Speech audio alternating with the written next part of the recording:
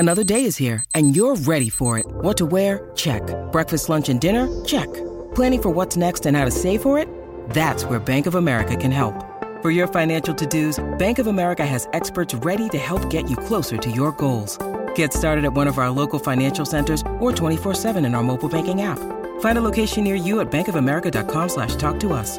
What would you like the power to do? Mobile banking requires downloading the app and is only available for select devices. Message and data rates may apply. Bank of America N.A., member FDIC.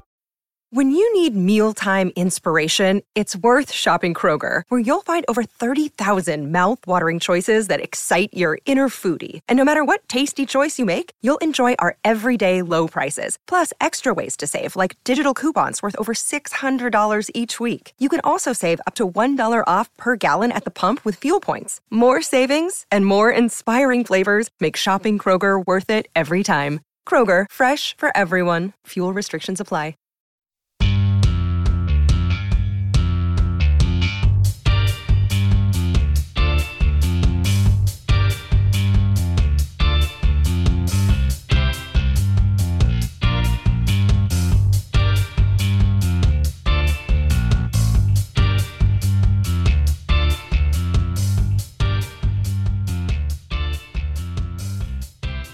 All right, the Champions League is back. So are we, with another chronology of the Champions League. We're going back in this Le Grandes Equipes episode, back to where we picked up 2007-8 season. We've got the continued rise of Manchester United, the constant pain that was Chelsea. Milan were defending champions but fell to another curse. We've got it all. Let's get stuck in.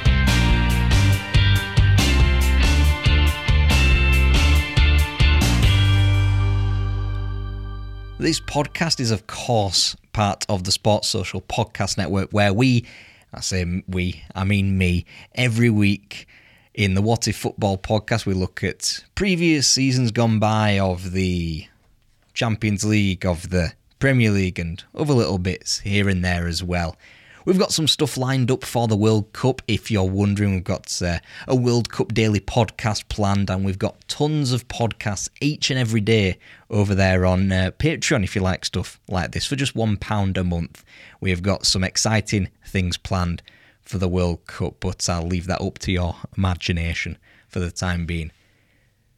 Let's get into the Champions League of 2007-8. So we mentioned last time out, if you can remember, if you stuck around, well done, this is your reward.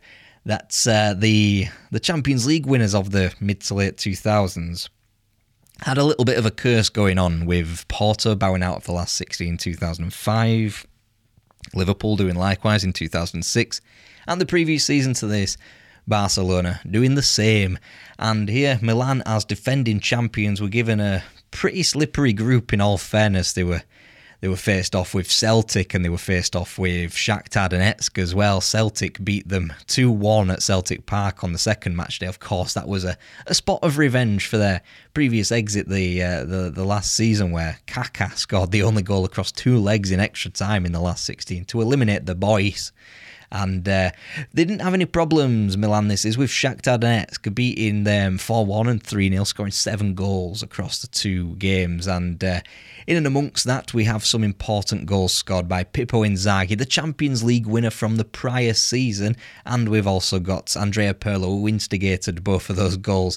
And they were both on the score sheet and causing some problems in the group. And Milan were safely through, in all honesty, and they were met with Arsenal in the last 16. Arsenal had been on the fringes, really, on the precipice of potential success, and they'd gone out in the last 16 the prior season to PSV. It looked as though they were probably favourites to go out at the last 16 stage again to the European champions, but as we mentioned in the introduction, the curse continued, and Milan would be undone by Arsenal. And funnily enough, the last team to break this curse, so to speak, this mini curse here, was Milan in 2003-04. But even then, they were shocked in the quarterfinals there, which goes to show that the defending champions were treating the following season's competition just as the World Cup winners would. And of course, more on that this winter when we take a look at plenty of World Cup history. But for now, it's it is the Champions League. And late goals by Arsenal saw off AC Milan in the San Siro. One of the, in the canon of Champions League games that the mainstream remember, this one flies under the radar, considering how good Milan were, how good Carlo Ancelotti had them set up, and how very little experience outside of the 2006 Champions League final that Arsenal had by this point. It was a completely different team. There's no Ljungberg, there's no Henry, no Pires, no Sol Campbell, no Jens Lehmann in this team. So that's 5 huge stalwarts there, and probably missing a few off as well. So this is a very different team in terms of Arsenal to that Champions League final team, their only Champions League final team, but it was them going through to the quarterfinals and not Milan. How did Milan's roommates, how did they fare? Well, Inter Milan didn't really do much better either. They rebounded from a tough start, a bit of a rough start, as was the style really around this time, in Istanbul against Fenerbahce. They lost that match on the opening night, but Zlatan Ibrahimovic was coming to the fore, and they came to a similar sticky end against English opposition, scoring 0 goals in the last 16. But in the meantime, Zlatan Ibrahimovic and friends, Julio Cruz, for example, were scoring goals by the bucket load in the group phase. Unfortunately, though, this was a distinctive shift from Italian teams and Spanish teams to this was essentially the Champions League of the English dominance. Italy just had one representative in the quarterfinals, and it was the same as it was the prior year. Now, Juventus had got to a couple of quarterfinals. Of course, we've had Milan running amok. Obviously, that wouldn't happen this time round. But it was Roma again, and unfortunately they were paired off with Manchester United again, and of course we discussed the 7-1 in the prior episode of Les Grandes Equipes. I'll give you a second to check that out now. And yes, they met them not twice, but 4 times, and it was a group stage where it was essentially between Roma and Sporting Club de Portugal to make it to the last 16, and Roma did end up pipping Sporting there. We detailed Luciano Spalletti's amazing 4-6-0 that probably helped Man United along in more ways than just the 7-1 in 2007's quarter-final, but tactically as well, and we'll mention that in great detail later on.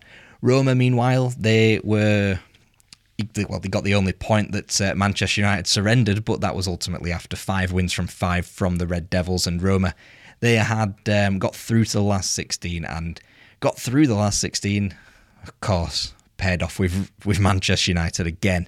This time there was no 7-1s. There was, of course, the goalkeeper from the prior season didn't make it to the Old Trafford group stage game, probably out of fear, but there we are.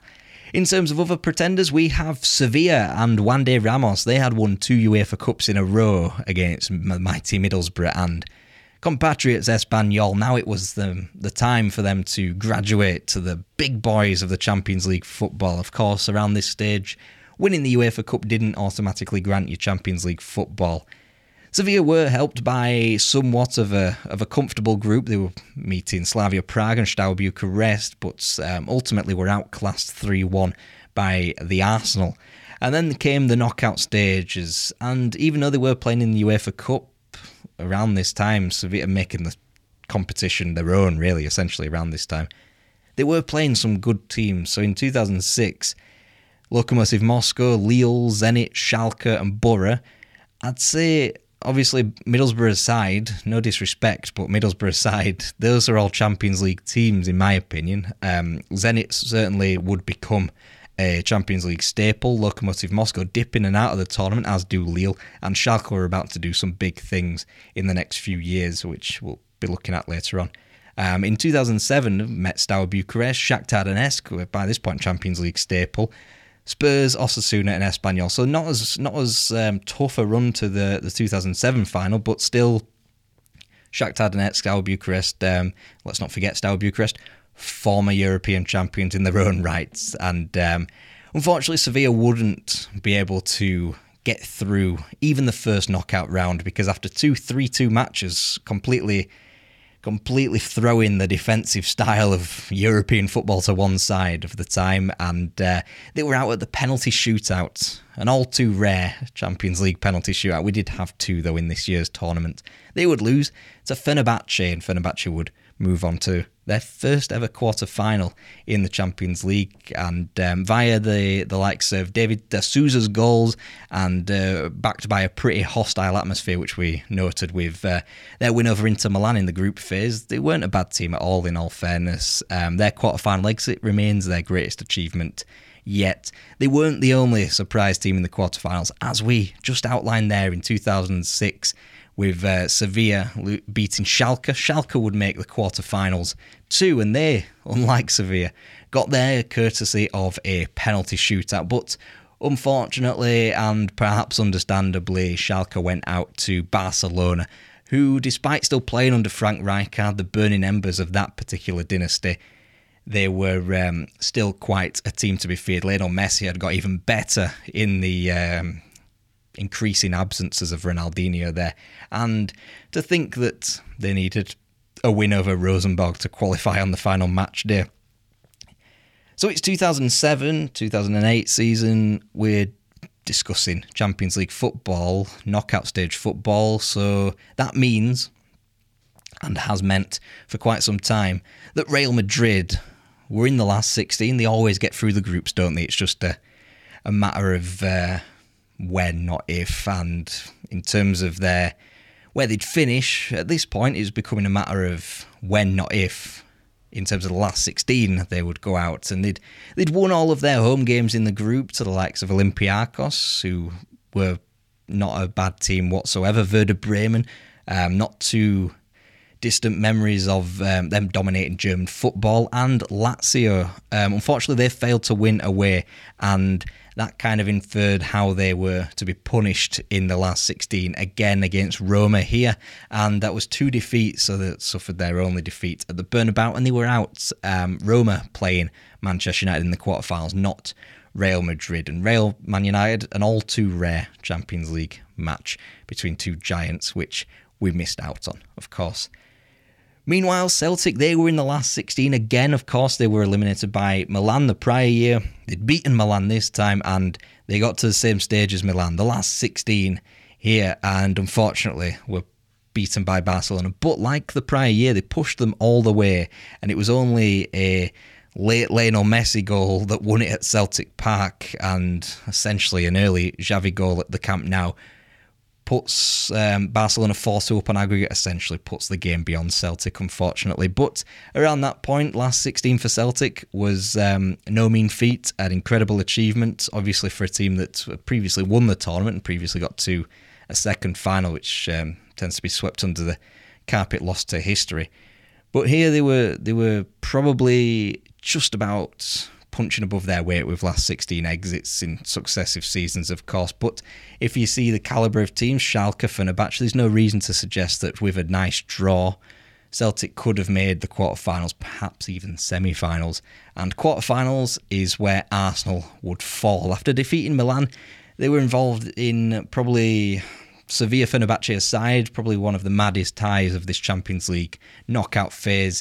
They drew with an away goal in the first leg at the Emirates, unfortunately, and the history books then said that Liverpool would then go back to Anfield, beat them comfortably, as they had European history on their side, whilst Arsenal tended not to really. Abu Diaby scored early on, and really the game spins on Theo Walcott's substitution. By no means an experienced player here. He was quite ridiculed really for making the England squad in the 2006 World Cup. Regardless, he had one thing, pace, which against a tiring Liverpool team, he absolutely obliterated all of them, running the length of the pitch to set up Emmanuel Adebayor for one of the greatest tap-ins you're ever likely to see. And Arsenal essentially was 6 minutes away from a Champions League semi-final, only their second Champions League semi-final on away goals. But then it was Steven Gerrard tucking away a penalty, and it was Ryan Babel ending the tie 4-2, 5-3 on aggregate, of course. Would Liverpool make a third final in 4 seasons? Well, we'll find out after this short break.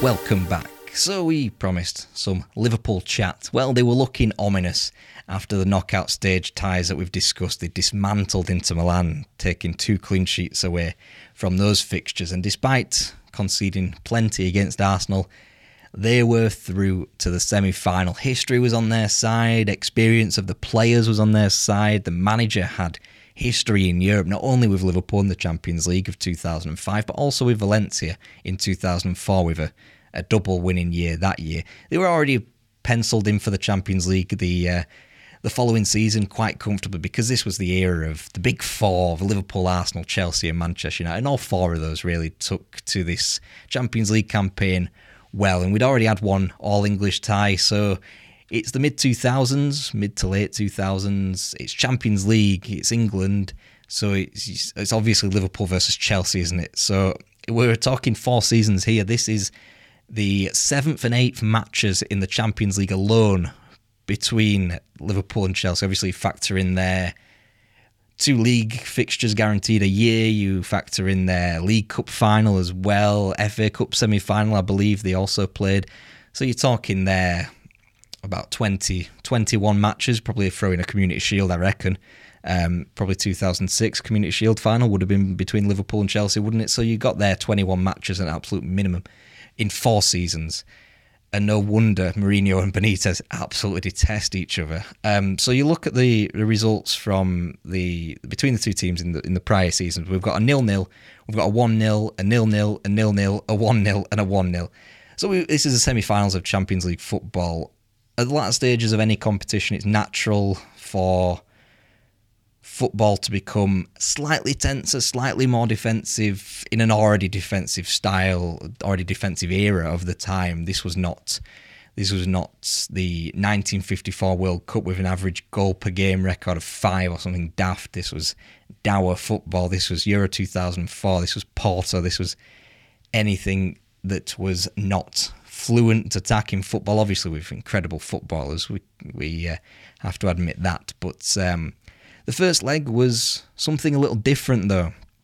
Yes, it wasn't a free-flowing 9-goal humdinger by any means, but it featured for the first time both teams scoring in the same game in a Champions League match at the 7th time of asking.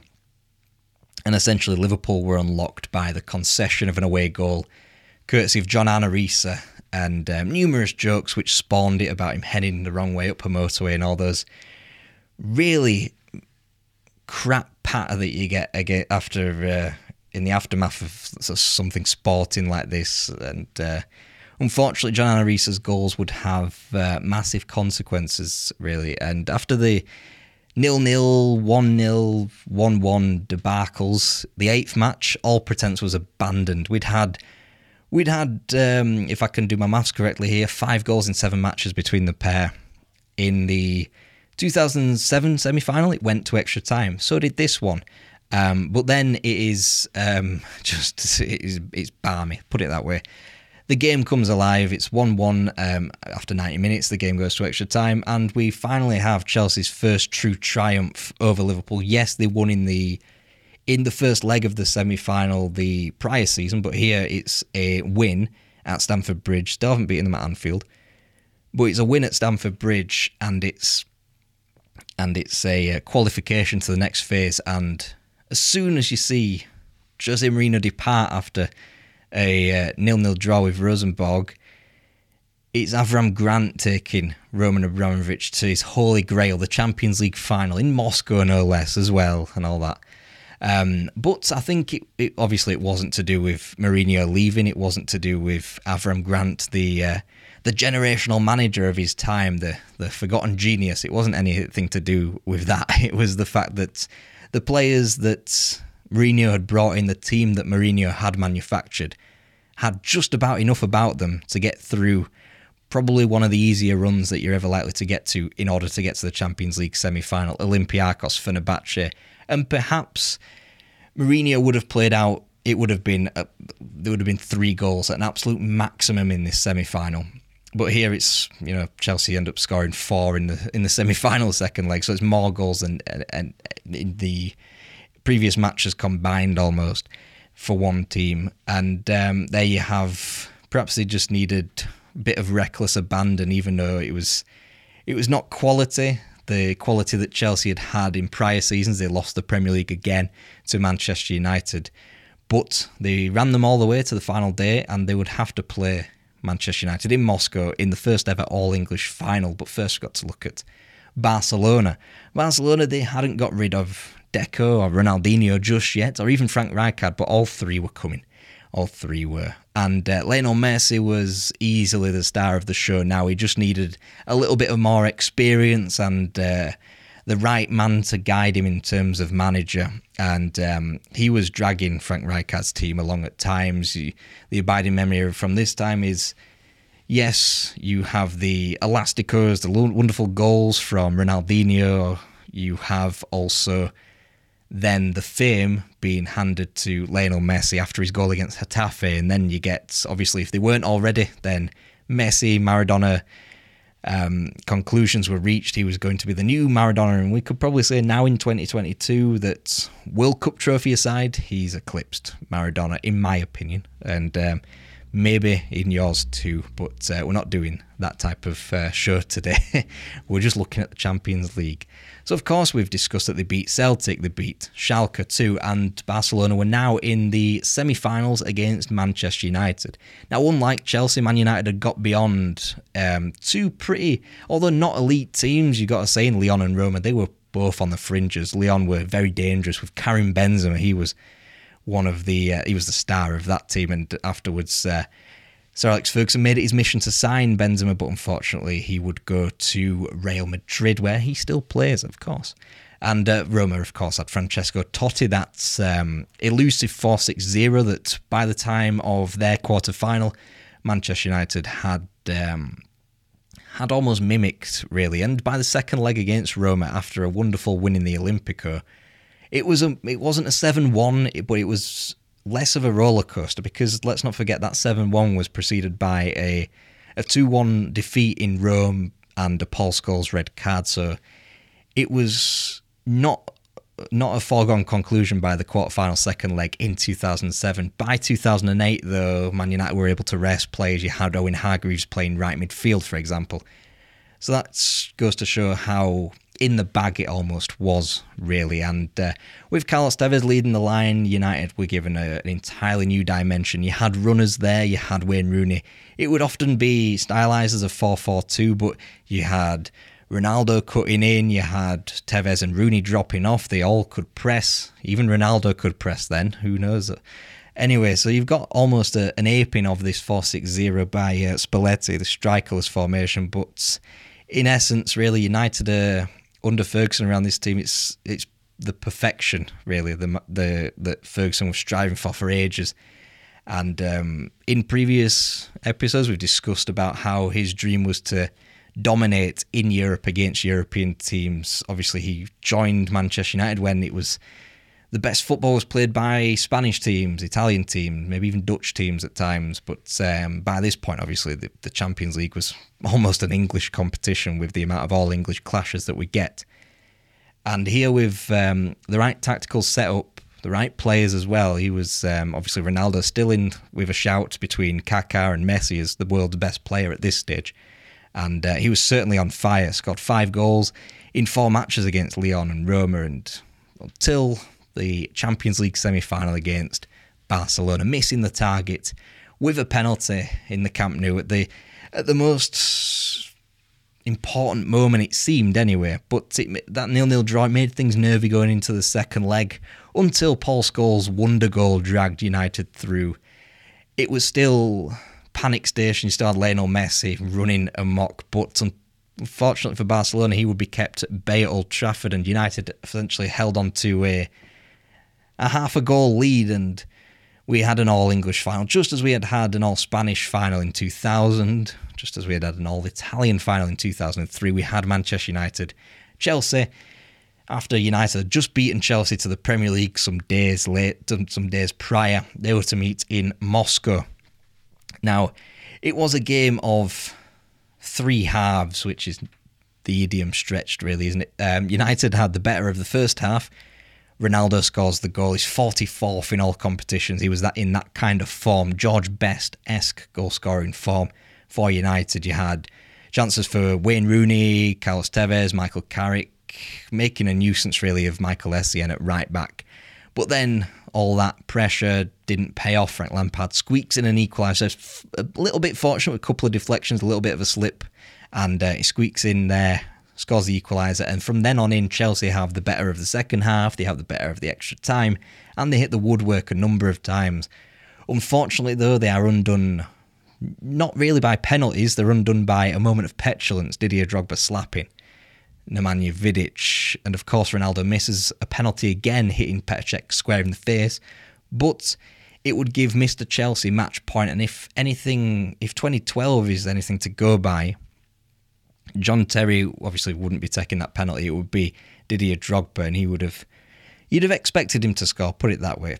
And of course, John Terry slips in the Moscow rain. Anelka, new signing, unfortunately misses too, and Manchester United are champions again. It probably would have been unjust across the whole season, if we discuss the whole season, for United not to beat Chelsea. Chelsea were cataclysmically bad in comparison to their prior seasons under Avram Grant. But in this game on the day, they were probably the better team. They were the better team. There's no doubt about that. But across the whole season, you can't begrudge United winning their third Champions League. Of course, this would put them 3 ahead of Chelsea in terms of the Champions League stakes. Here in 2022, there's just one between them, of course. Man United haven't won a single Champions League since Chelsea have risen to finally claim that Holy Grail under Roman Abramovich twice. We'll be discussing all those seasons soon, but first, since the Champions League is back next week as well, we're going to be continuing this series of Le Grandes Equipes. We're going to be looking at the 2008-9 Champions League season. So until then, thank you very much for listening. Thank you very much for supporting the channel if you do via Patreon and via watching our YouTube videos. Until then, thank you and Sidi.